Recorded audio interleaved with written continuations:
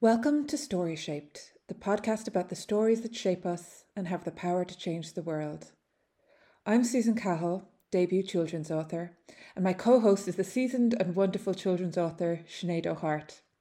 Together, we'll be taking you through some deep dives into the books that shaped us and interviewing other writers about their favourite and most influential stories. We hope you'll enjoy Story Shaped.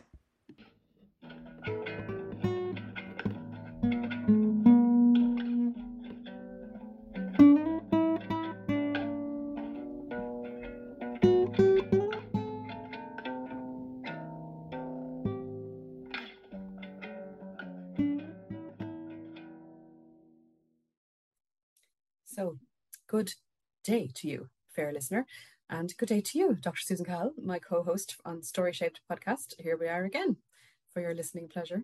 How are you doing, Susan? I'm good. Good day to you, Dr. Sinead O'Hart. I'm good.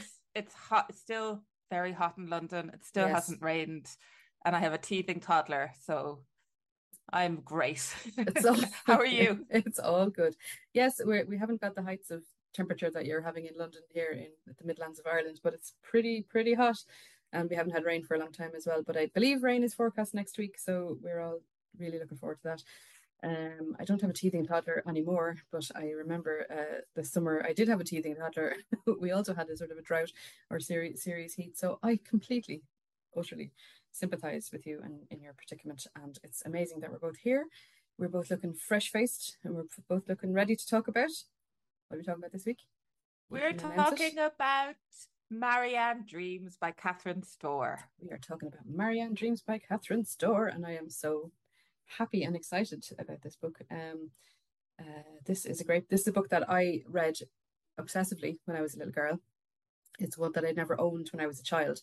It was one that I used to get out of the library, as far as I remember, so often that the librarian used to just keep it under her desk for me because I used to just come in and ask for it. But as I grew up, I forgot about it. I forgot the author's name, and I forgot the title. And in adulthood, I often used to be sort of visited by memories or dreams, no pun intended, of a book that I remembered reading that had a drawing of a house in it. It had a scribbled out window in the top corner. It had menacing, horrifying standing stones around the house. It had, it was just such an air of creepiness and horror, I suppose, to my child mind. But I couldn't remember who the author was or what the book was called. But you remembered the horror. But I remembered the horror, and I remembered how much I really, really had been obsessed with it when I was a kid. So about 8 years ago, I put out a call on Twitter for people to help me find this book, and somebody very clever told me it was called Marianne Dreams by Catherine Storr, and I was so happy to be finally reconnected with the book. And I went and ordered a copy from my favorite bookshop, and it arrived in my house a few days later, and I was so happy that I hugged it to myself and then went and read it immediately, because I was so glad to be reunited with my childhood fave. But it's probably one of the most unusual books I've ever read. Would you say so, Susan? Yeah, because I read this as a child as well. I remember taking it out of Clonakilty Library, like I took out the same place I took out Charmed Life from. It was one of those books. But I don't have as visceral a memory of it as you do. I think all I remembered was that it was terrifying. Mm-hmm. And I spent several years ago, I probably still do it actually, is like anytime I was in a secondhand bookshop, I would like just go through the children's section and look for books that I'd read as a child, like that I'd taken out of libraries as a child. And so at some point in the last several years, I bought the Puffin edition of Marianne Dreams for £1. Wow, bargain. Yeah. But I hadn't actually reread it until this podcast, and it's a strange book, and it's a book in which things are happening at a different level to this, like the story level. Yeah. But maybe you want to summarize the plot for us, Sinead. Sure, yeah, I can do that, because it's actually, for a book that, as we were discussing before we started recording, for a book that we have so much to say about, and so, for a book that has so many depths to it. It's actually, the plot is not that complicated really. The author, Catherine Storr, was, as far as we can work out, she trained as a doctor, and she worked as a psychiatrist, or as a psychotherapist basically. She trained in Jungian theory, which is all about, you know, dreams and symbols and your unconscious mind using symbols to communicate your deepest needs to you, or whatever, which is all relevant, very relevant to this book, because that's really, it really informs a reading of Marianne Dreams. She passed away over 20 years ago now, in 2001. She was born in 1913. And she had a long career in children's books. She wrote over 30 books, as far as I believe, but this is the only one of hers that I have actually read. Yeah, me too. And actually, can I just jump in there for a second? Because Sure. I think she wrote this book in her 40s, and I really like to celebrate writers, women in their 40s, women in their 40s writing books, and women who are parents in their 40s writing books. Women in their parents writing books, which for no personal reasons whatsoever. Because we're only in our 20s, of course, Susan. We're not that old. We did our PhDs in our nappies, that type of thing. But yeah, no, she was a very, and for her time, I think she was very accomplished. I mean, to train as a doctor, and then to go on to have a whole different career in children's fiction, and she worked as an editor, I think, as well as being an author. Penguin books. Or Penguin, yeah. And as well as that, to be a parent to her 3 daughters is quite a thing. So she was a great lady. But the plot of Marianne Dreams is quite, you know, on the surface, it's quite simple. We have a little girl called Marianne who's celebrating her 10th birthday. Big deal. She's turning into double figures, and she's really excited, and she has a party planned, and she has all these lovely presents coming to her, including riding lessons, which she has really wanted for a long time. But on the day of her birthday, as she can smell, she knows her mother is cooking her breakfast, or her birthday dinner, and she can smell it, and she knows as soon as she smells the beautiful chicken cooking that she won't be able to eat any of it, and she feels really unusual and really weird. And it turns out that she has some sort of a disease, which is never actually specified in the novel as to what it is, but it leaves her bedbound, incapacitated for months, it seems, over an entire summer. So she's very unwell, and her frazzled mother, I suppose the hint is there that the mother is running out of things to do to entertain this poor sick child. She eventually gives her Marianne's great grandmother's work box, I suppose, where she would have kept her needles and thread and that kind of thing. And in the workbox, Marianne comes across a pencil, a silver pencil that she says it's described like it has a personality almost from the start, like it's a character in its own right. You know, it looks friendly. It looks like it's willing to be used. It looks like it would make her drawings work the way she wants them to. So she picks up this pencil and begins to draw in her sketchbook. And like most kids, when you're beginning to draw, the first thing you draw, it's instinctive almost, isn't it, to draw a house. So that's what Marianne draws. A house with a chimney, with smoke coming up straight from it. She draws a little fence around the house. She draws flowers in the garden. And for reasons she doesn't really understand herself, she draws stones, sort of standing stones or tall stones, kind of scattered around the house. And when she goes to sleep, then she discovers that she wakes up in a world that looks a lot like the house she's drawn. It takes her a while to sort of realize this is where she is. And she realizes, she goes up to the door and she knows she has to get in, but she can't because she didn't draw a knocker. Or a doorbell, or any way to sort of alert the people inside the house that she's here. So she knocks on the door, but there's no answer, and her knuckles get sore. And she hears a voice like whispering in the breeze telling her, put somebody in the house. So when she wakes up, then she sort of goes, okay, that was weird. But she does use the pencil to put a face in the top window, doesn't it? Like, and she draws a boy because he's easier to draw than a girl because he has short hair. I thought that was brilliant. I love her sort of her logic of why she draws the things she draws. So she puts a boy in the top window upstairs. She puts a knocker on the door, and then she goes back in her dream then the next night to the house, and she shouts up to this boy upstairs, you know, let me in. And he says, I can't, there's no stairs in the house. And she says, oh, right, okay. So after much discussion, then she decides this boy and her don't get on from the very beginning. They're very aggressive toward each other. That's what I when I reread this book, I really noticed how depth of sort of aggression and rage that they have for each other kind of from get-go. There's a lot of feelings in this book. A lot of feelings. Yeah.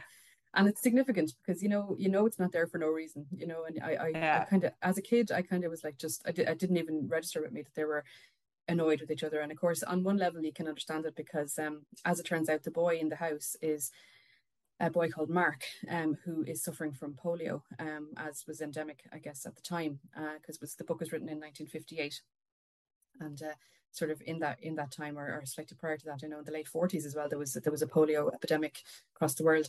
And so the reason we know he's Mark is because Marianne gets a governess or a tutor called Miss Chesterfield, who I actually love. I think she's really well written and really rich, even though all she really is a sort of a plot connector between the two children, isn't she? She doesn't really do anything else that I can sort of think of, but she's really rich, and she's really, you learn a lot about her. She has great dialogue, and I have a really clear image of her in my head actually when I read her. And Miss Chesterfield is very, very kind, and she's tutoring Marianne, and she's also tutoring a boy called Mark, and several other kids who have been struck down with, communicable illnesses in the area, and whose parents want them to keep up their schooling until they can get back to school. So Marianne puts this boy in the house before she actually knows about Mark in real life, as far as I can work out from the book. And then when Miss Chesterfield tells her that she also has a pupil called Mark who has polio and who is recovering from it and blah, blah, blah, she tells her all these bits and pieces about Mark. Marianne she kind of leeches onto it straight away. She kind of invests immediately in, I want to know more about Mark. And she's kind of asking about Mark all the time. And Miss Chesterfield's like, look, Mark is irrelevant to us. We need to get on with our own work. Let's continue. So in her waking life, Marianne is basically in bed doing nothing. She's hasn't the energy to even cross the room to get a book. She's dealing with her mother, who's sort of fussing around her as mothers would when their child's not well. She's dealing with Miss Chesterfield coming in and making her do all these hard work, sums and history and French and everything else. Because she's only 10. She's actually she does a lot of schoolwork for a 10-year-old. And she's dealing with the fatigue and the upset of being unwell. But in her dream life, her and Mark are beginning to get to know each other. There's an awful lot, as I say, always there's this aggression, there's this anger at each other.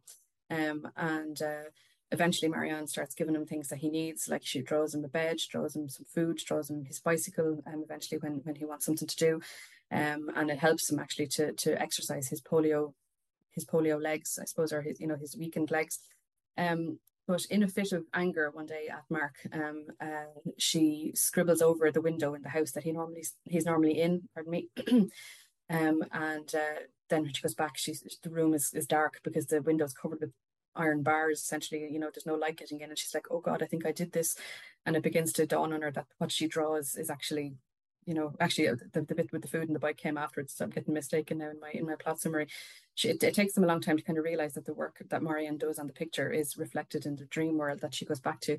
And then and another thing she does when she gets angry is she puts eyes on the standing stones all around the house. And this is when the book really gets creepy.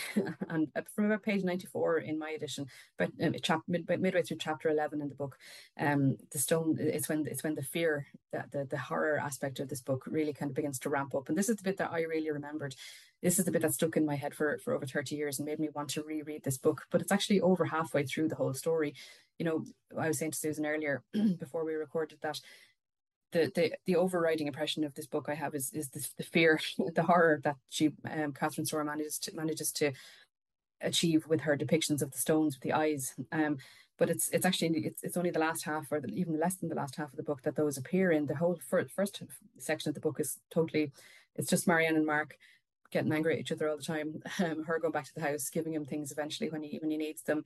We learn more about the two of them and their sicknesses, and we learn a few significant details, like where Marianne can remember her waking life. Mark can't remember his waking life. He just kind of is in the house, and he sort of doesn't know what happens to him between the times when Marianne comes to visit, and that's important. But when the eyes come on the stones, we have this feeling of claustrophobia and surveillance, and the pressure on the children begins to sort of really grow. And they eventually decide they have to leave the house. They have to get out because these stones are kind of creeping towards the house, and they're watching them, and the eyes are moving, and you get this description of them, their eyeballs swiveling, and the eyelids moistly closing, and it's body horror 101. It's really awful. And Marianne also, she draws a lighthouse somewhere kind of in the distance behind the house, and one day when they're in the house together, they see this strange light. And at first they think it's something that the stones are doing. The stones begin to be called them, all in block capitals, or the Watchers also. So they think it's something that the Watchers or that them are doing, this light. And eventually they realize it's the lighthouse that Marianne has drawn. And then they also realize that there's a voice in the light telling them to leave, go. You need to leave. There's danger where you are. And another really terrifying aspect for me as a child reader was when Marianne draws a radio in the other room. It was there to sort of give Mark something to do, something to listen to. But all it can really pick up is either static or these weird voices, weird thumpings and weird boomings. And the children work out that what they're hearing is the thoughts of the stones outside. They're hearing the thoughts of the Watchers, possibly their heartbeats as well, maybe. And that when the light passes over the stones, their eyes clamp shut and they start sort of screeching and going, not the light, not the light. And so the kids realize that the lighthouse is going to give them their opportunity to leave. But like when the stones are distracted by the light, they can try and run, but they're both weakened by their illnesses. So it takes them a long time to they have to do it in stages, and eventually they manage to escape. But the escape is actually really tensely done. It's really, it's really heart in mouth sort of action. And eventually they do make it to the lighthouse, and they wait there for rescue. And the end is very ambiguous. I think we'll talk about the end later in the episode. But so basically all that really happens in the book is that we have a little girl who draws a house, and she visits it in her dreams. She has a little boy in the house. They get terrified by these surveillance monsters outside the house in the form of these rocks with eyes. And they escape. That's the basic plot. But there's so much in this book, in terms of imagery, in terms of symbolism, and it's just a fascinating thing. But there was a quote that I came across in my research for this episode, where Susan and me thought we might begin. It was from a blog called The Haunted Generation, and the critic his name is Bob Fisher. And he wrote an article called Musty Books, Marianne Dreams by Catherine Storr, and he wrote that in 2020. We'll leave a link to it in the show notes. And it's the quote is, Catherine Storr's achievement is in writing a story that leaves all interpretations open and valid, veering back and forth between the ennui of the humdrum everyday and the surreal, logic-twisting intensity of the nightmare, with dizzying aplomb that almost leaves us questioning our sense of reality. So I really think that's a great place to begin. I think most of this episode is going to be me asking questions to which there are no answers, because that's how the book makes me feel. But what do you reckon, Susan? Is that a good place to begin? Yeah, that's a wonderful place to begin, because the thing that strikes me on this reread was that this is such a book about the power of dreams, about the power of imagination, the power of fantasy. And one of the things I really liked about it was the relationship between the dream worlds and the real worlds, and the tension between those spaces, and how almost more real the dream worlds is. And actually, I know you said that the horror really begins like around chapter 11. But for me, and I remember this as a child as well, for me, the horror begins the first time she goes into the dream and she sees the dream house, because the house is like, in the dream, it's like a physical manifestation of a child's drawing.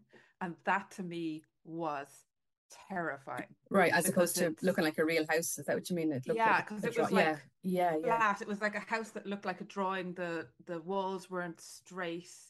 There was nothing in the house. The house is, well, she doesn't know this initially, but the house is empty. Or even the fact that she gets there, and the landscape as well. The landscape is all of this grass that's swishing, quite dry and swishing. The noise of that swishing, the sort of hissing of the grass. It just seems like a really uncanny landscape. Like, it's a house that's not quite a house. It's a pastoral landscape that's not a pastoral landscape. That's a very dry and parched landscape. And maybe this is like made more evocative because I'm living in a landscape right now that is really dry and parched. Yes, true. And so the visceral uncanniness of the dream worlds and the relationship that has to her illness was really striking for me.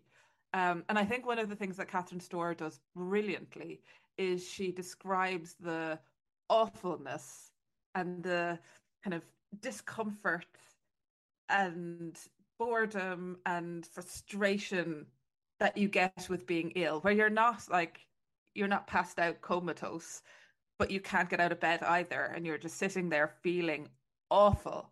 Um, and the sickness makes Marianne feel, and this is a word that Catherine Storr uses in the book, the sickness, her illness makes her feel unreal. So the sickness is already pushing her into a dreamlike state of unreality in the real world. Yeah. And I think I when we were rereading this book, I texted you saying, I love that, like on page one, I was like, I love that Marianne is a A fantasist from the very fantasist. beginning. Yeah, because Absolutely. she's thinking about her riding lessons and she's imagining all of the ways that her riding lessons might go, that she'll get on the horse and the riding instructor will say, "Oh my God, I can't believe you've never ridden a horse before." And that was something I identified with so hard. That was me Yes. as a child. I mean, that's still me. I'm like most of the time living in this like fantasy world where I'm imagining all of the wonderful things that are going to happen to me, and then reality doesn't quite match up with it. But that was done so brilliantly. Yes, I think you can really tell that she was a parent and that she also had such a deep understanding of how children's minds work. And I think she worked with children in her professional life as well, besides being an author. Yeah, absolutely. I love the way Marianne is depicted right from the start, that she is, as you say, a fantasist or a child who lives in her imagination. And I wondered if perhaps if she's an only child. We don't. Oh no, she doesn't. Oh, She has a she's got a brother, brother. Thomas, isn't it? Yeah, yeah. Yeah. But we never see him. We never see the men in her family, don't we? We only kind of No, hear they're no. off page, both her dad and her brother. We never see them. It's only Marianne and her mother that we meet. Um, so And actually, that's quite interesting that now that you say that we only see women, because the pencil as well, the pencil is from her great grandmother's workbox. And when I read that, I was like, oh, this is so interesting. It's like a tool that's like coming down, it's passed down through female generations, or it's something that's part of the a matrilineal yeah, female line. lineage. Yeah, yeah, So there's something here about, and it's again, then it's interesting that she draws puts a boy into this dream space. Like on one level, because he's easier to draw, but on another level, because I guess we'll talk more about Jungian theory, but maybe this is a good point to bring up um, that Jung had this idea that all of us are made up of like female and male energy. So we all have a female part of our psyche and a male part of our psyche, yeah. called the male is the animus and the female is the It's the anima. anima. Yeah, And Mark, like we never know, as you said, whether Mark is the actual Mark from real life in the dream, or whether she's projected this kind of character onto this name, whether Mark in the dream is a complete fiction. And then if you're reading it from a Jungian perspective, Mark might be her anima. He might be the male part of her psyche, and there's some kind of negotiation or argument that's happening between the various different elements of her psyche that are being worked out in the dream world. yeah. I think that's really that when I read this as an adult, or rather for this podcast, because I've read it as an adult before, and none of that occurred to me. But when I read it with that in mind, or the idea that Catherine Storr had such a psychological background herself, and I kind of I this for this podcast episode when I reread this book, it was with a different it was with a different I suppose understanding of the story. I really did delve deeply into what Mark means, what he symbolizes, and who he is. And there's plenty to be said about Mark, I think. So we'll definitely get onto that. Um, and yeah, as you say, we don't have any external confirmation of his identity. We don't have any proof that he is the Mark that exists in the outside world. We only have Marianne's sort of impression of him.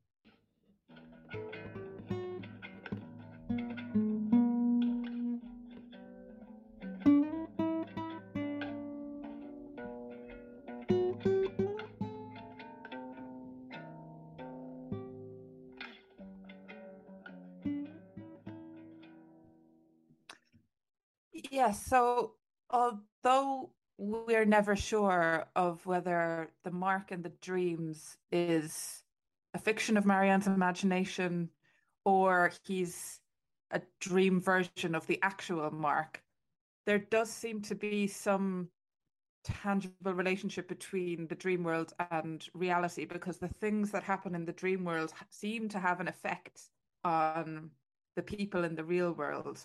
When Marianne scribbled over the house, it seems to affect Mark physically in the real world. And when they're working together and when Mark is exercising on the bike in the dream world, the Mark in the real world is also getting better. So that's either a coincidence or there is some feedback from the dream world into the real worlds.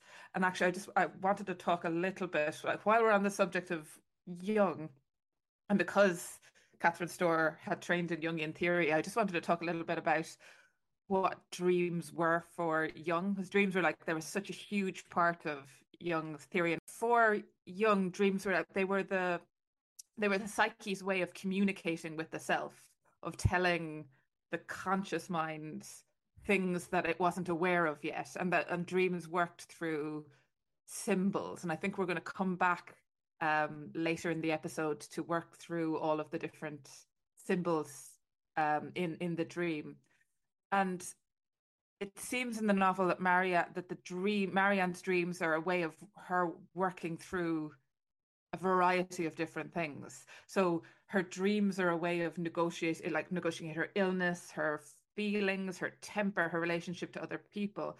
And also I think it's interesting that she's doing that through drawing as well. So it's dreams and it's art. Art is also a means for her to engage with a non-conscious part of herself and think through and work through difficult things.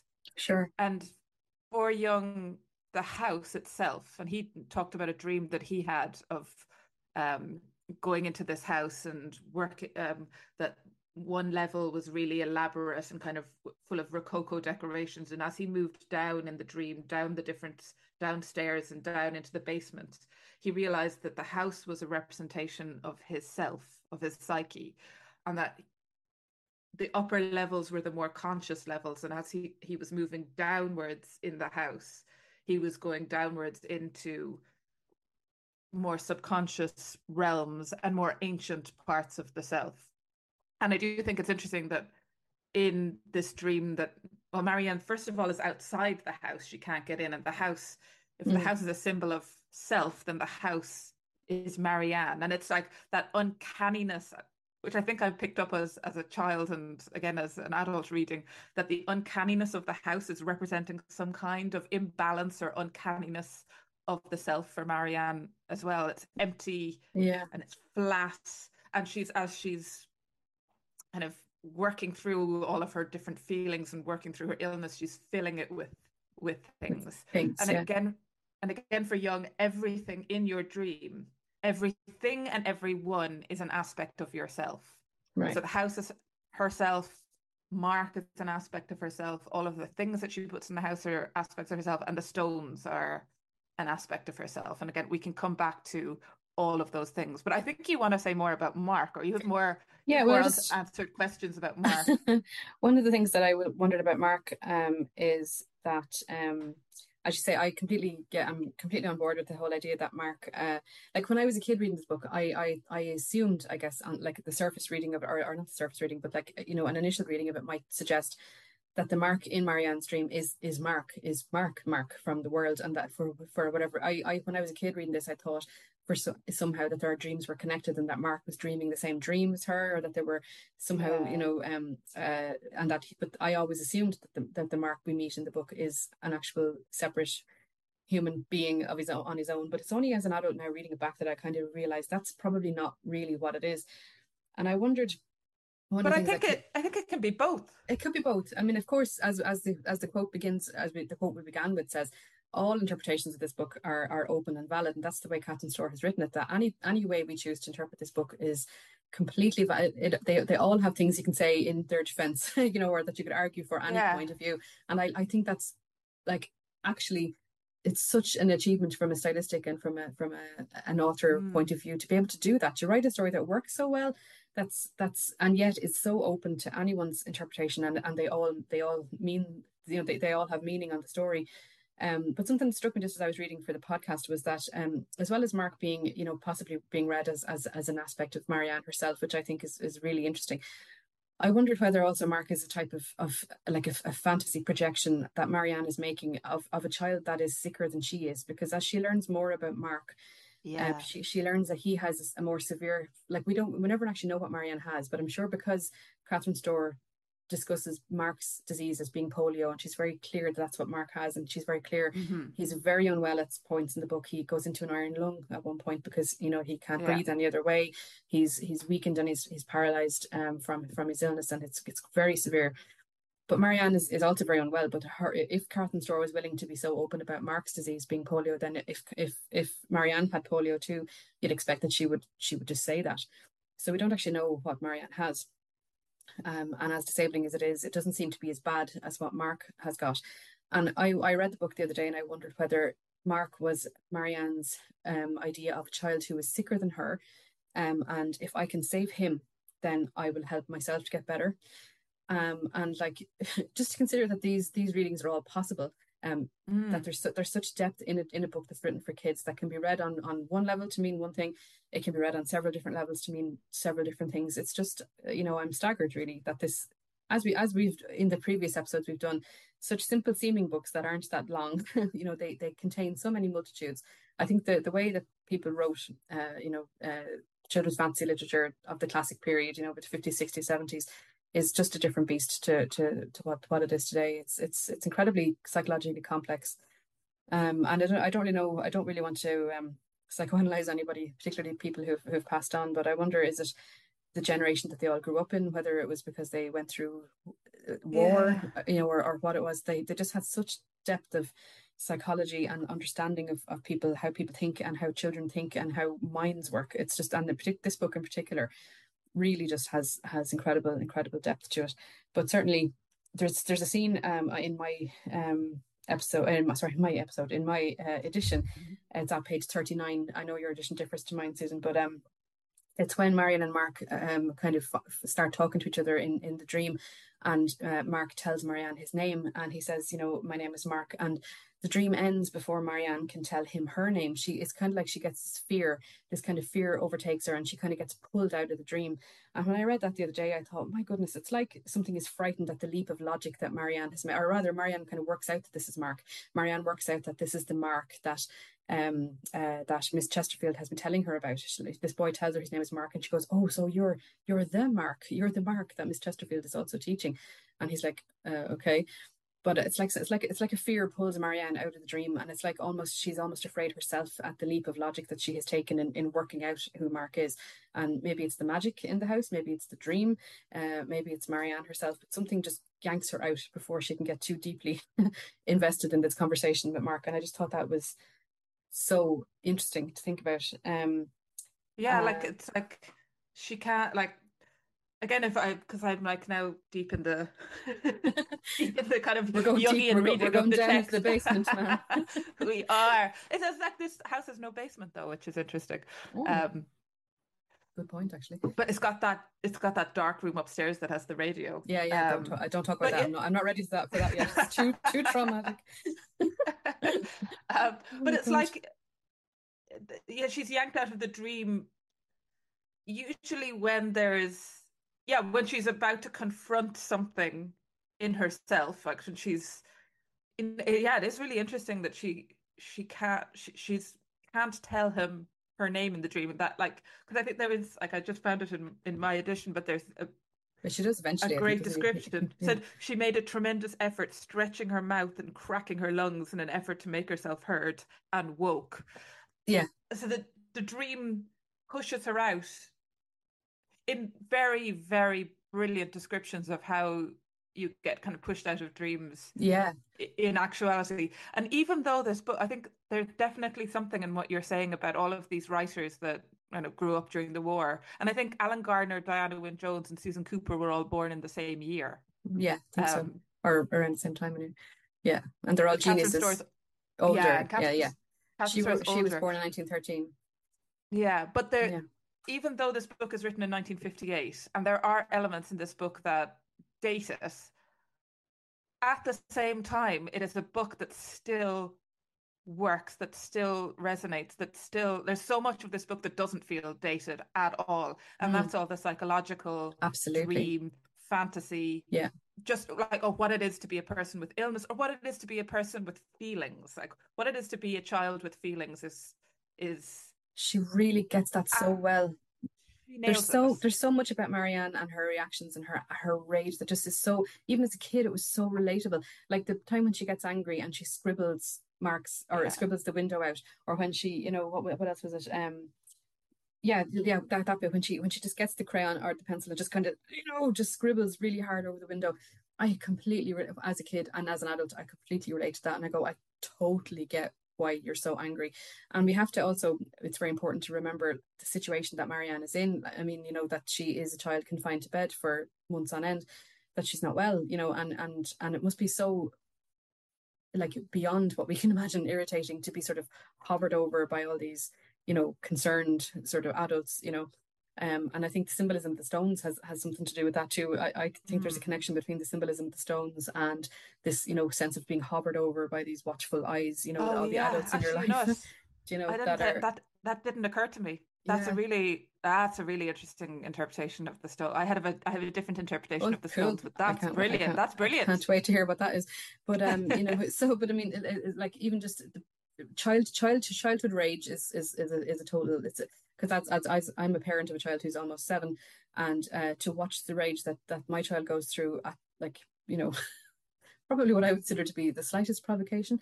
You know, it really just gives me a different layer of understanding when I read this book now. And I remember how it felt to be that age. I remember how it felt to be 10 and to be when the world was just against you and you just had to destroy something, you know. And yeah, I get it. I'm totally on Marianne's side.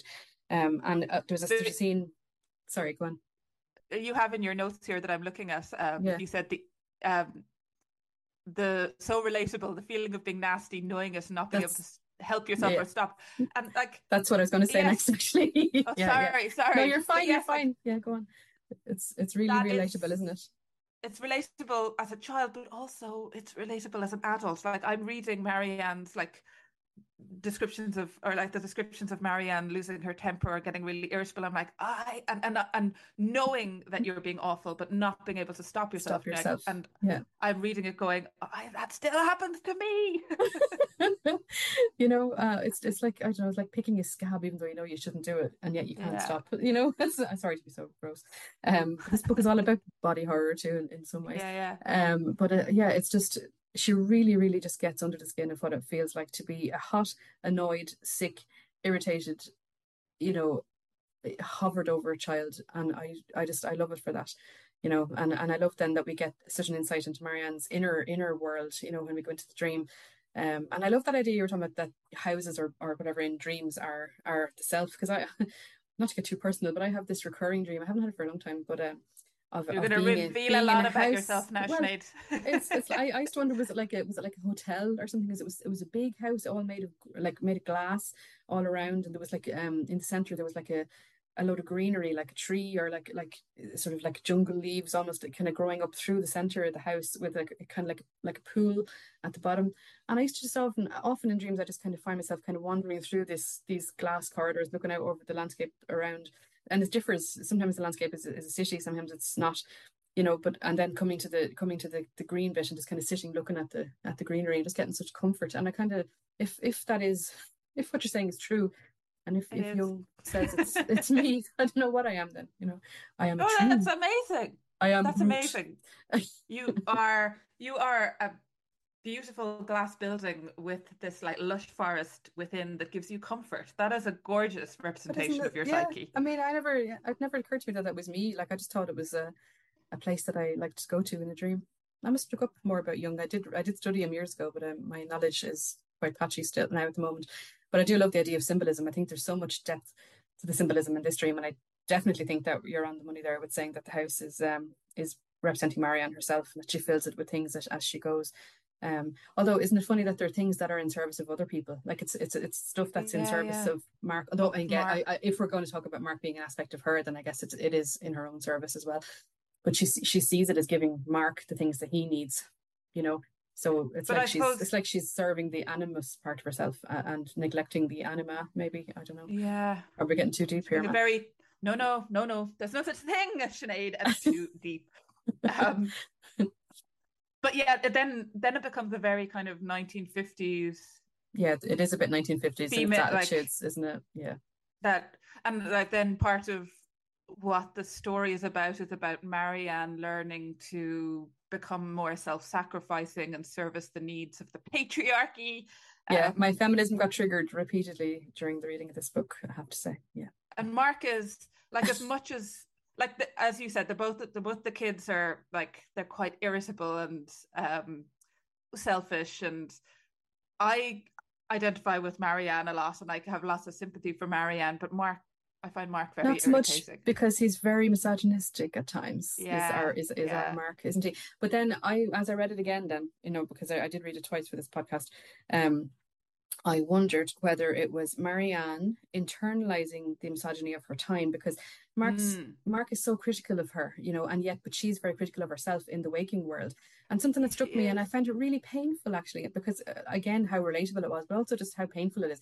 She's so critical of her own art. Like, she's, you know, when she draws, nothing she draws is good enough. And she's always pulling it apart and saying it could have been this or it could have been that, or I thought this pencil would work and make my drawings perfect. And it's so sad, because you're kind of going, but you've drawn a beautiful picture, you know. And it's like when I'm dealing with my own kid, like sometimes when we're doing art at home here, nothing is ever good enough. And the pictures get torn up and I'm like, don't do that, you know, because they're beautiful pictures. And I really felt that on a soul level, you know. Poor Marianne. I mean, we do it to ourselves though, as well. I was the same as a kid, and I'm the same still. Or now, like, we do it to ourselves with our art myself. Now. Yeah, or with anything we create, you know.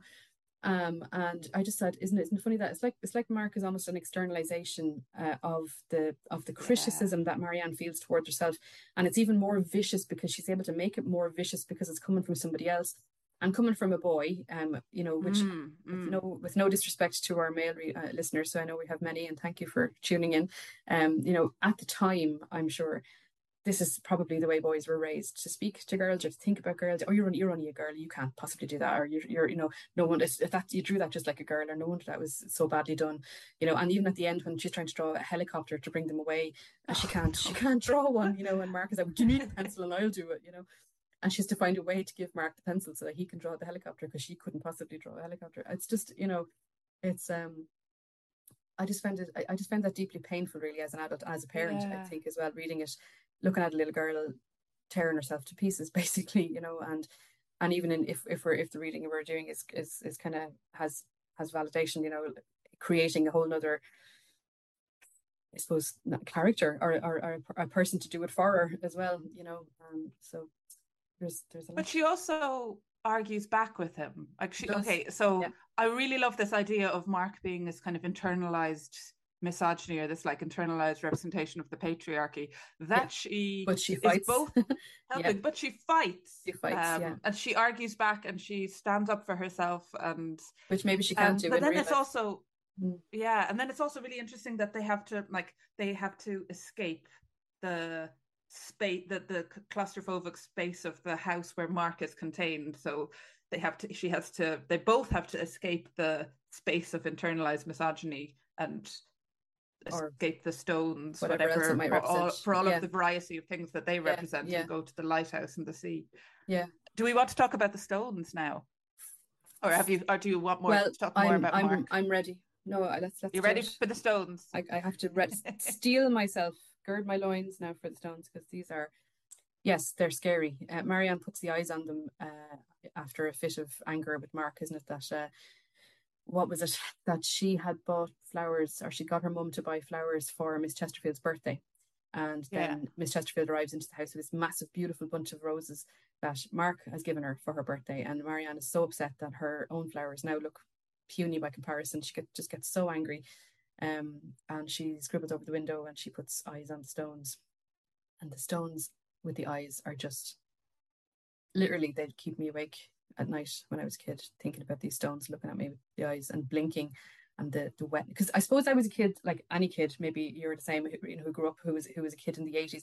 We grew up with stuff like Jim Henson, the puppets that in movies like Labyrinth and things. And I could really easily imagine a stone with a blinking eye, because you'd seen them in the movies, and you're like, oh my gosh, it just.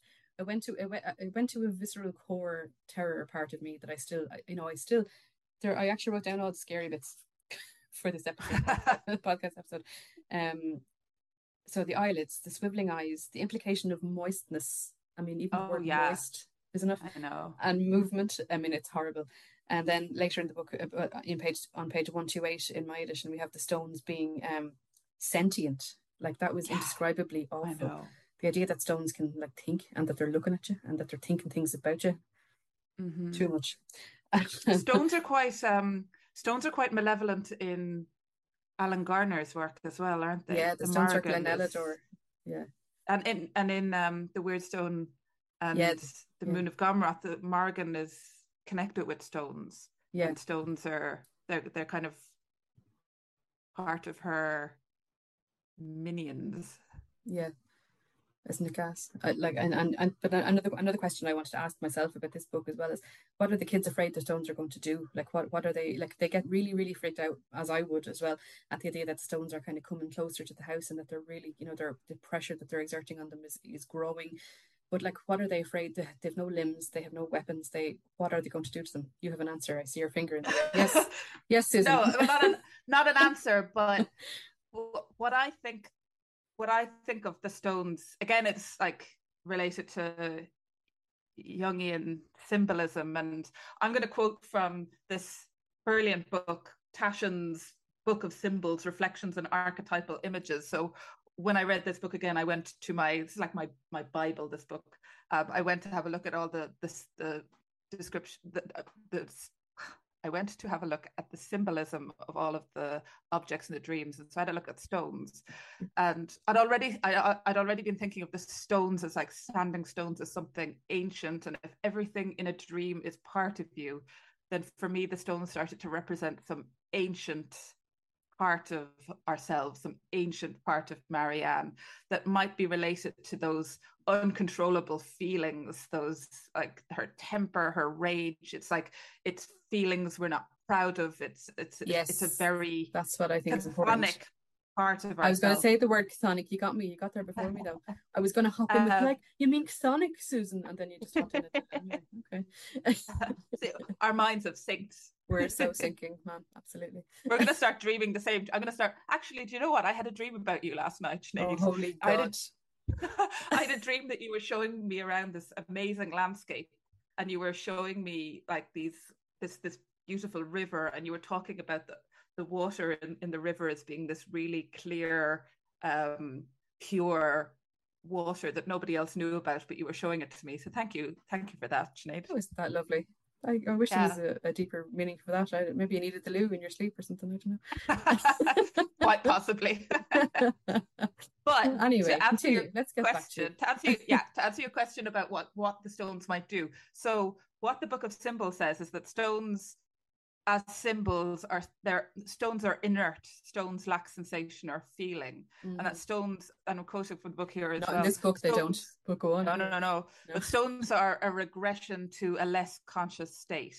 Right. So perhaps and then also another quote is that our worst fear freezes us to stone, robbing us of our ability to act. So maybe there's something here about if the stones catch up with them, they're going to turn the kids into stone, make the kids regress to a less conscious state. Maybe they're representative of the illness, that they'll have a relapse, or the illness will take over them. Stones are also like death as well. So I mean, and both kids they're very ill. Mark more so, particularly. If the stones catch up with them, it might mean death. There was something he said there about representing something that they're ashamed of or afraid to sort of face. I think there's something in that, because when the light from Marianne's lighthouse falls on them, and they go, no, not the light, and they close their eyes, that to me was so indicative of the stones, you know, being something that they can't bear to be in the light. They don't want to be sort of acknowledged. They don't want to be seen.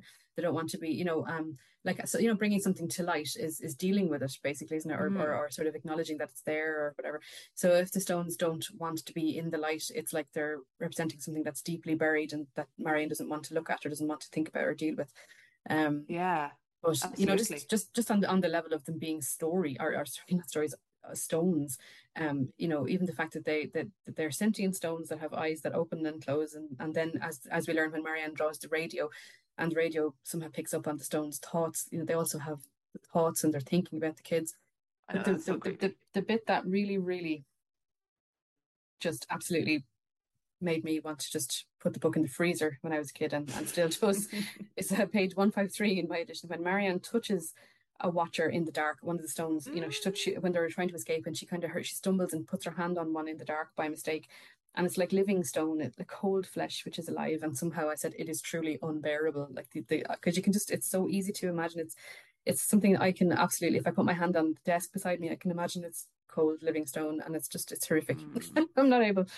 And it was also the radio itself in the dark room. When Marianne goes into the dark room to turn the radio off because, you know, they can't cope with the sound of it anymore. As a child, I had to close the book and just wait for a while, let myself deal with the fear before I could continue. And I still feel that fear that I felt as a kid when I read the scene of her going into the dark room by herself to try and find this radio and turn it off, because it's pumping out this, you know, this static noise and the boom, boom, and the creepy thoughts of the stones. I remembered something when I read this book, that I hated the sound of static when I was a kid. I just couldn't. It just made my teeth go on edge, and almost like it was something that anything could happen in static. You know, it could be disturbed at any time with any other noise. And I was kind of like almost listening to it to try and listen for the sounds that were underneath it or something like that. It was like something I was terrified of, but yet compelled me as well. So I usually, you know. That's there in Elidor as well, you know. The static, it's the hissing of static, yeah. And I'm wondering, and I'm thinking this because I'm thinking about the symbolism of the bedroom that Marianne is in, and the bedroom as this kind of, and the bedroom and the illness as being this kind of womb-like space, this space of like existing almost out of time, and a space where she's having to regress and heal. So, but also I'm wondering about like the sound you might hear as a baby in the womb. Would that be kind of staticky, or is the boom of your mother's heartbeat, maybe? Yeah. Is that sound, or going into that dark room and that hearing that static, is that connecting us to something very, very preconscious, which is very unsettling? Wow. I never thought about the womb connection. That's really cool. And that could easily be. I mean, here again, we have all these interpretations of stones. They're all completely valid, and we have made such good. They all make sense, you know. And it's funny how they can all make sense, and yet not agree with each other. But they all stand as perfectly valid readings of the symbols in the book. It's just really, really interesting. And again, that's how dreams work. Is that you can't pin down meanings to dream. You can't really pin down, like, you know, when you try and you can feel the dream. Dreams are quite bodily. Yeah. But when you try and describe it, it just falls apart. It's like you cannot like an idea for a book, you know. Yeah. Having an idea for a book and then trying to tell your agent what it is, you know, it's really real to you, but you talk about it and it all falls apart. Yeah. And even like Marianne, like she's got this idea of what her drawings are going to be like, and then she draws them, and she draws them, and it doesn't live up. Yeah. Absolutely. So it's a book about, like, I'm just thinking of this right now. It's a book, as well as a book of being about dreams and about like psychological states. It's also a book about creativity. Absolutely. As you were speaking, it occurred to me too, because I mean, of course, Catherine Storr knew these things intimately from the inside. She was both a Jungian analyst and scholar, and also a creative. So she I absolutely think there's something in that. This sense that your internal idea of what you're creating is one thing, and then the reality of it is something different, which is something I think sadly anybody who has created anything can sort of relate to. But there was a quote from Catherine Storr herself that I wanted to sort of say in relation to the stones as well.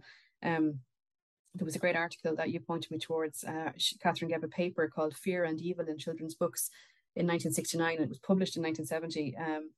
And it was in response to a question from a person called Brian Alderson. And in part of her answer, he basically said, are the stones still there, or did Marianne resolve the stones? And Catherine Storr gave this really chillingly brilliant answer. She said, of course the stones are still there. Evil is still there all around us. And that was like, chill down the spine moment for me. It was like, oh my goodness, yeah. So maybe Marianne got away from them. The stones are still watching us. The stones are still inside us. Yes. Somewhere. Yeah. And she seemed to think that there were evil. And she apparently, as an author who didn't shy away from writing about frightening things, or she saw it as one of her duties, I think, to frighten children in a way that they could, I suppose, control, and help them to deal with fear. Apparently that was something that was unusual for the time that she was writing. It has since become far more commonplace, but she was a bit of a groundbreaker in that I think that was in the article I quoted at the beginning. No, not sorry, it wasn't. It was in another article by a person called Kimberly Reynolds.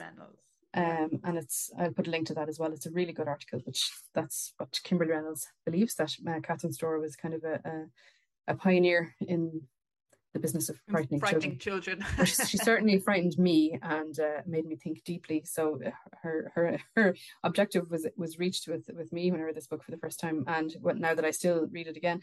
Yeah, she frightened me so much that I blocked out most of this book as a child. I think that would probably be considered a success. I think Catherine Storr would consider her job done. Yeah. And me too, in a way, because I didn't block out the fear, but I blocked out the name of the book and the author. So maybe my brain was trying to say, this is my protection against ever reading this book again. but the internet managed to overcome that, and I reconnected with the book. And I'm glad I did, because it is one that means a lot to me.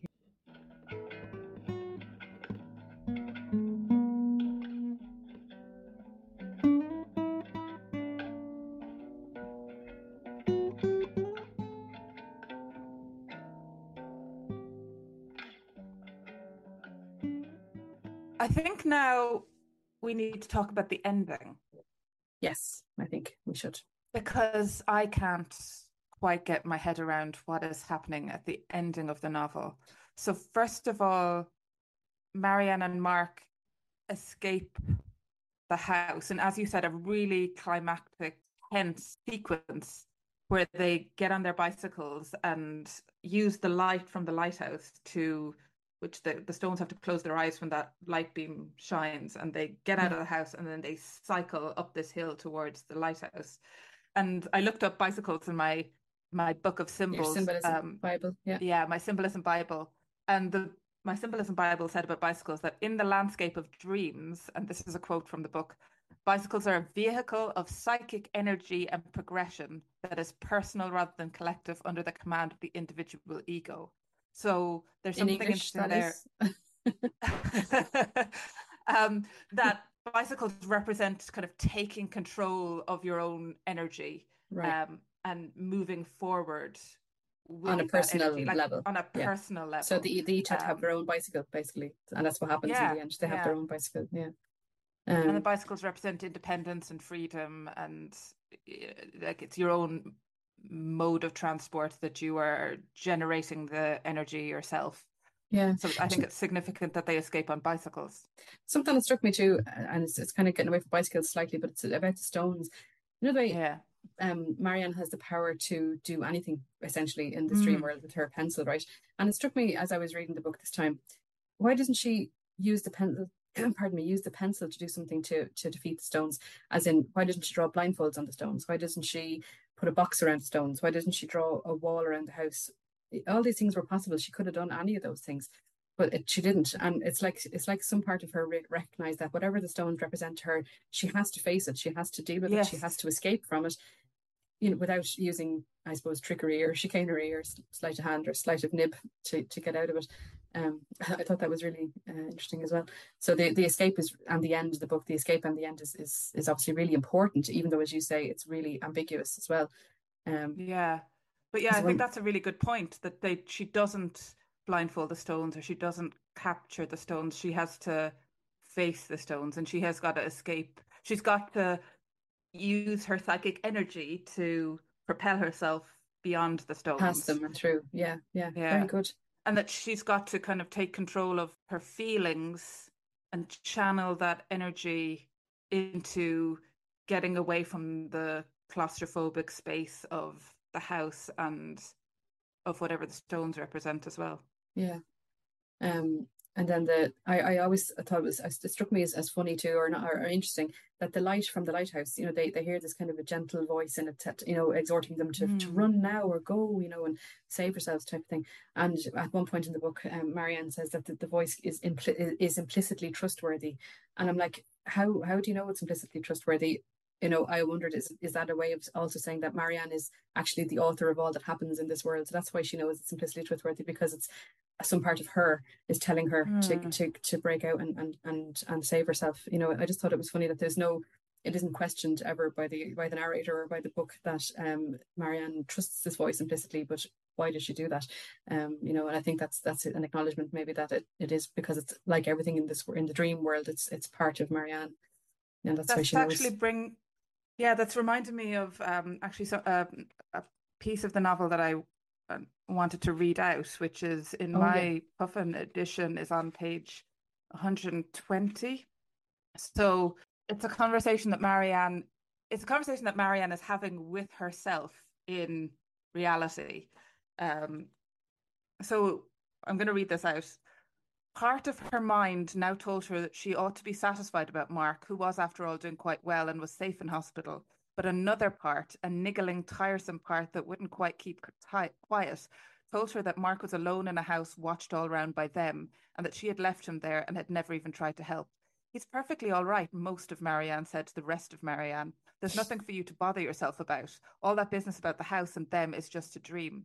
But he was there in my dream, the small, persistent part of Marianne said, and I said I'd help him, and I didn't. I left him there more than a week ago with all those eyes looking at the house.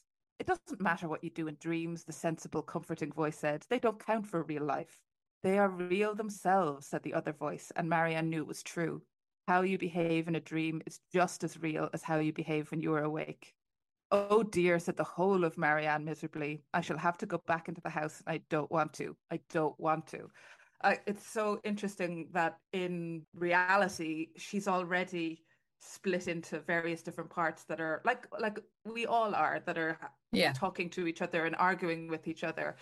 And I love that voice that says dreams are real themselves. How you behave in a dream is just as real as how you behave when you're awake. And she knows that that's true. And then somehow all of Marianne comes together with that realization that the dream world is just as real as the waking world, that they're all parts of the whole, that Marianne encompasses both Marianne in the real world and Marianne in the dream world, in the fantasy world. That's brilliant. It's a really good insight into, I mean, I remember having similar conversations with myself as a kid, when you really feel as though you are divided up into two or more sort of consciousnesses, or whatever. I remember being about, 8 or 9 and being struck by this idea that I am a person, I am me, and I am unique in the universe. And it was all like the immensity of creation just sort of, rained down upon my head. And it was a lot to take when you're like 9. So I think I was a lot like Marianne in this book. I think that's why she's so relatable to me. And I'm sure similarly you're the same. I think a lot of what is described is so important. Yeah. Or so relatable, I mean. Yeah, I had a similar moment where I remember, I really remember this clearly. I was in the car, we were just driving into Cork, and I was looking at all of the people on the street, and I just had this realization that all of those people had inner lives the same way that I had an inner life. And that blew my mind. I was like, oh my God, I can't actually cope with the immensity of the fact that everyone's head is as big inside as my head is big inside. Yeah, it's incredible, isn't it? It's the beauty and the tragedy nearly of being human, isn't it? That we're all universes inside, and we have no way of knowing. I suppose we have no way of getting into anybody else's universe or sharing that with other people, other than by what we create. But all of our inner lives are so rich, and they're purely just like a private universe just for you. And in a way, I think that's kind of sad and lonely, but also very beautiful. So look at where discussions of children's books lead us. Like here we go down in these deep philosophical these philosophical holes, man. I love it. It's great. Fundamental truths about the human condition, man. Absolutely. I mean, it's only books like this we get to talking that way. Yeah. But yeah, the ending of the book, I Anyway, suppose, we better yeah, focus on the ending. like so. One of the things that I like niggles at me is, so if the house is a representative of Marianne's psyche, Mhm. what does it mean that she and Mark escape it and leave it behind? Is she shedding some childhood part of herself? Because again, at the beginning of the novel, she's turning to, the illness happens on her 10th birthday. Mhm. It's double digits. She says it's significant because she's entering double digits where she's going to stay for a long time. So that is a marker of a division between kind of childhood and adulthood. So is the leaving of the house a kind of growing up? What does it mean that they go to the tower? What does it mean that we leave the book in the dream world? Marianne is in the tower. Mark's been rescued. He's gone. She's in the tower by herself, or like in the landscape around the tower. They were aiming for the sea, but they never quite get there. Or Yeah. maybe Mark gets there. I don't know how Yeah. to. Maybe the tower, with its height and its majesty and its authority, is, I suppose, as you say, like symbolic of growing up or of being older. Maybe the light that shines from it, because it has this wisdom, it has this gentle, encouraging voice. Maybe it's, I suppose, yeah, maybe it's connected to this. It's a symbol of yeah, not an authoritarian authority, but a kind, caring, come to me, I will care for you kind of authority. Maybe it's one that they're a grown up part of herself. Exactly, that's what I'm trying to say. So maybe, as you say, that the house represents Marianne's childhood. She's going towards the tower of herself as a grown up, with her wisdom and her experience and her knowledge and her care for herself and others. And the sea, because they never actually quite get there. Yeah, maybe the sea is what comes after, the unknowable, the unknown depths of the ocean, because they don't yet know what it's like to be an adult, or to be an older teenager or whatever. They have to yet experience that, so we don't see it. Mark goes off. Then, do you get the impression Mark is older than Marianne, or do you think they're the same age? Sometimes that the way he speaks to her is he seems kind of, maybe it's just the viciousness of his his misogyny or whatever, but he seems older. He seems like he's talking from a position of grown up. I don't know. So maybe he goes before her because he's older than she is, perhaps. Maybe. Yeah. But something I also said is, or I thought about, at the end we have Mark is gone. He takes flight on the helicopter that comes while Marianne is not in the dream world. And Marianne kind of lies in the sunshine on the grass beside the tower, waiting for him to come back to collect her. Which on one level you could say is kind of disappointing, because she's like a damsel in distress waiting to be rescued. But in another way, she's very content, and the landscape is content, and she describes it that way. So it's like something has been resolved. And I wondered, is it because now that Mark is rescued, is Marianne's task complete in the dream world?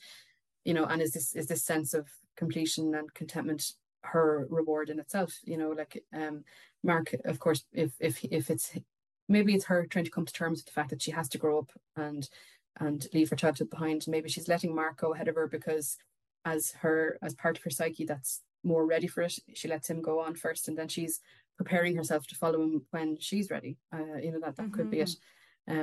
So I prefer to read it that way than to see her as being helpless and waiting for rescue, because she was so active and she had such agency in the escape from the house. Yeah, and it's a much nicer landscape. It's a much It's a much more open, fresher, more regenerative landscape that she is like. There's no fear there. There's a sense of kind of expansiveness in this landscape. And as you were talking, I was thinking, yes, perhaps she's left behind the kind of the crude, uncanny house of childhood. She's negotiated those complex feelings. She's worked through her illness. She's allowed that Mark part of herself to go forward, and she's taking time in this like liminal space of maybe teenagehood, or this in-between space between her childhood and her tween years, adulthood. isn't that what they call her it? Tween years. Yeah, that she's enjoying this in-between time, and that's where we leave her because I do think it's significant that we end the novel in the dream world. Yeah. And I quite like it actually because it leaves a sense of expansiveness at the end. It leaves a sense of openness. It leaves a sense of possibility. Nothing has been closed down. Mm-hmm. It's not like, it's okay, bye to childhood, bye to fantasy. Yeah. Because I hate that in books where to leave childhood is to leave imagination, to leave fantasy. Yeah, I hate So that Catherine too. Storr ends us we're still in the imaginative worlds, and that's okay. And hopefully that'll remain the space that Marianne can inhabit as she grows, you know, because it's the best place to be. It's where all the cool kids are hanging out. Yeah. But yeah, no, I like the way we've read the ending now, because I mean sometimes I did wonder on a surface reading it doesn't really grab me as an ending. You know, it's very downbeat and it's very Marianne doesn't really get the ending she deserves in some ways. But as this reading has just demonstrated, it might be actually exactly as we've said. You know, that she's leaving a part of herself to wait until she's ready to emerge into the next stage of her life, and I think that's lovely. And that's exactly what the last line is. Marianne lay down on the short, sweet-smelling turf. She would wait too. So we're left too. Yeah, we're left in that waiting space of possibilities and potential, and all of the possibilities and potential that come from the imaginative space. Yeah. So and she's lying down on the ground, like she's content, she's safe, she's connected to the earth, as opposed to to being in the house where they were on bare, was it concrete floors or wooden concrete? I think, wasn't it? Really, it was harsh and man-made and not very comfortable. Anyway, so she's in a more natural, you know, connected to the actual earth where she is, and it seems like it's a sunny, refreshing day, so it seems like a much nicer place to be than down at the house, you know. And she's connected. Like Marka has been lifted off into the air. She hasn't been lifted off into the air. Like she is still feeling the ground, feeling the grass, feeling the earth. The stability of what she knows, maybe. Yeah. Yeah. Well, gosh, imagine getting all that from a children's book. Incredible. I love that. This is why children's books, I think, are so important, and why I think anyone who doesn't read them, I think, is doing themselves a disservice. And I hate that. You know, maybe it hasn't happened to you yet, but it might do when your book is published. When you tell people you write for children, they go, "Oh, and are you going to write a book for grown-ups anytime? Are you going to write a real book?" And I hate that, because children's books are the most real books there are. Yes, you know, as we've demonstrated already from our deep dives. Yes, I mean they certainly, the stories that shape us come from our earliest reading experiences. But you know, even as adults, you know, I still 90% of my reading as a very old person that I am now is children's books, and I know it's because it's what I do, and it's my favorite thing to read, because it's what I work in. But even if I wasn't an author, I think I would read them anyway, because they're marvelous. They're so powerful, and maybe it's because they speak on some sort of symbolic level. Maybe all children's books do have that ability to be read on several levels. I think this Marianne Dreams is definitely the most symbolic book that we have tried to analyze so far. It's just, it has such untold and incredible depth, and probably means something different to everybody who reads it too. I know this is quite a spoilery episode, so apologies for that, but you know, I don't think it matters in any real sense, because when you read the book, you'll bring your own meaning to the things that have been discussed here. Maybe you'll disagree completely with what Susan and I have concluded, you know, and that's great. And if you do read the book, and if you have different ideas about what these symbols mean, we'd love to hear about it, actually, so do get in touch. Absolutely. And I'd love to continue the discussion about this book, because there's a lot to be said. This book is definitely got universes in it. It's for sure one of the ones that, I mean, it stuck with me for over 30 years, you know, and to the point where I had to track it down. I had to be reunited with this book. That shows the power that it has. And I think if anyone is new to it, I really hope that you pick up a copy. As I say, bookshop links are in our show notes, if you want to pick up a copy from any of the shops that we partner with. But certainly do pick up a copy of Catherine Storr's Marianne Dreams and give it a go and see what you think. I know she did write a sequel to this book, which I haven't read, Marianne and Mark. No, I haven't read it. I haven't read any of her other books, but and I think that one it can be hard to get now. I think it's out of print and that. But if I must actually read some of her other books and see how they compare with this one. But certainly I'm glad that I met Marianne Dreams at a formative age, and that it went into my psyche and scared the pudding out of me. I think I've been in that house in my dreams. I think that house has haunted my dreams, even if I didn't remember, if I'd blocked out the novel from my memory, that house is so familiar to me. Like the Yeah, stones are familiar to you, but it's the house that like creeps me out. That concrete floors and it's the funny, isn't emptiness it? and Yeah, the uncanniness. Yeah. And yeah, so I guess like I think I could read this in 10 years' time and see something different something different in in it. it. Yeah, And there's probably elements in this book that have creeped everyone out in slightly different ways. So yeah, tell yeah. us if you've read this book, tell us what is most unsettling to you. And if you haven't read it and then tell us what's most unsettling to you. Yeah.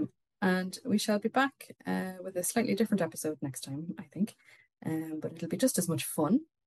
And we shall talk to you then. So thank you again, everybody who's been in touch since the first 2 episodes went live.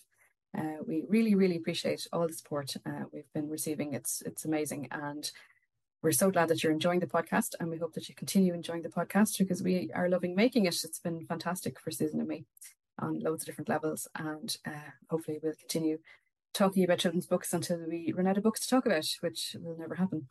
No. So until next time, I bid you adieu, and Susan, Goodbye. goodbye. Slán go fóill. You've been listening to Story Shaped with Susan Cahill and Sinead O'Hart. Follow us on Twitter at StoryShapedPod, and don't forget to subscribe on the streaming service of your choice so that you never miss an episode. Music by Tony Betts.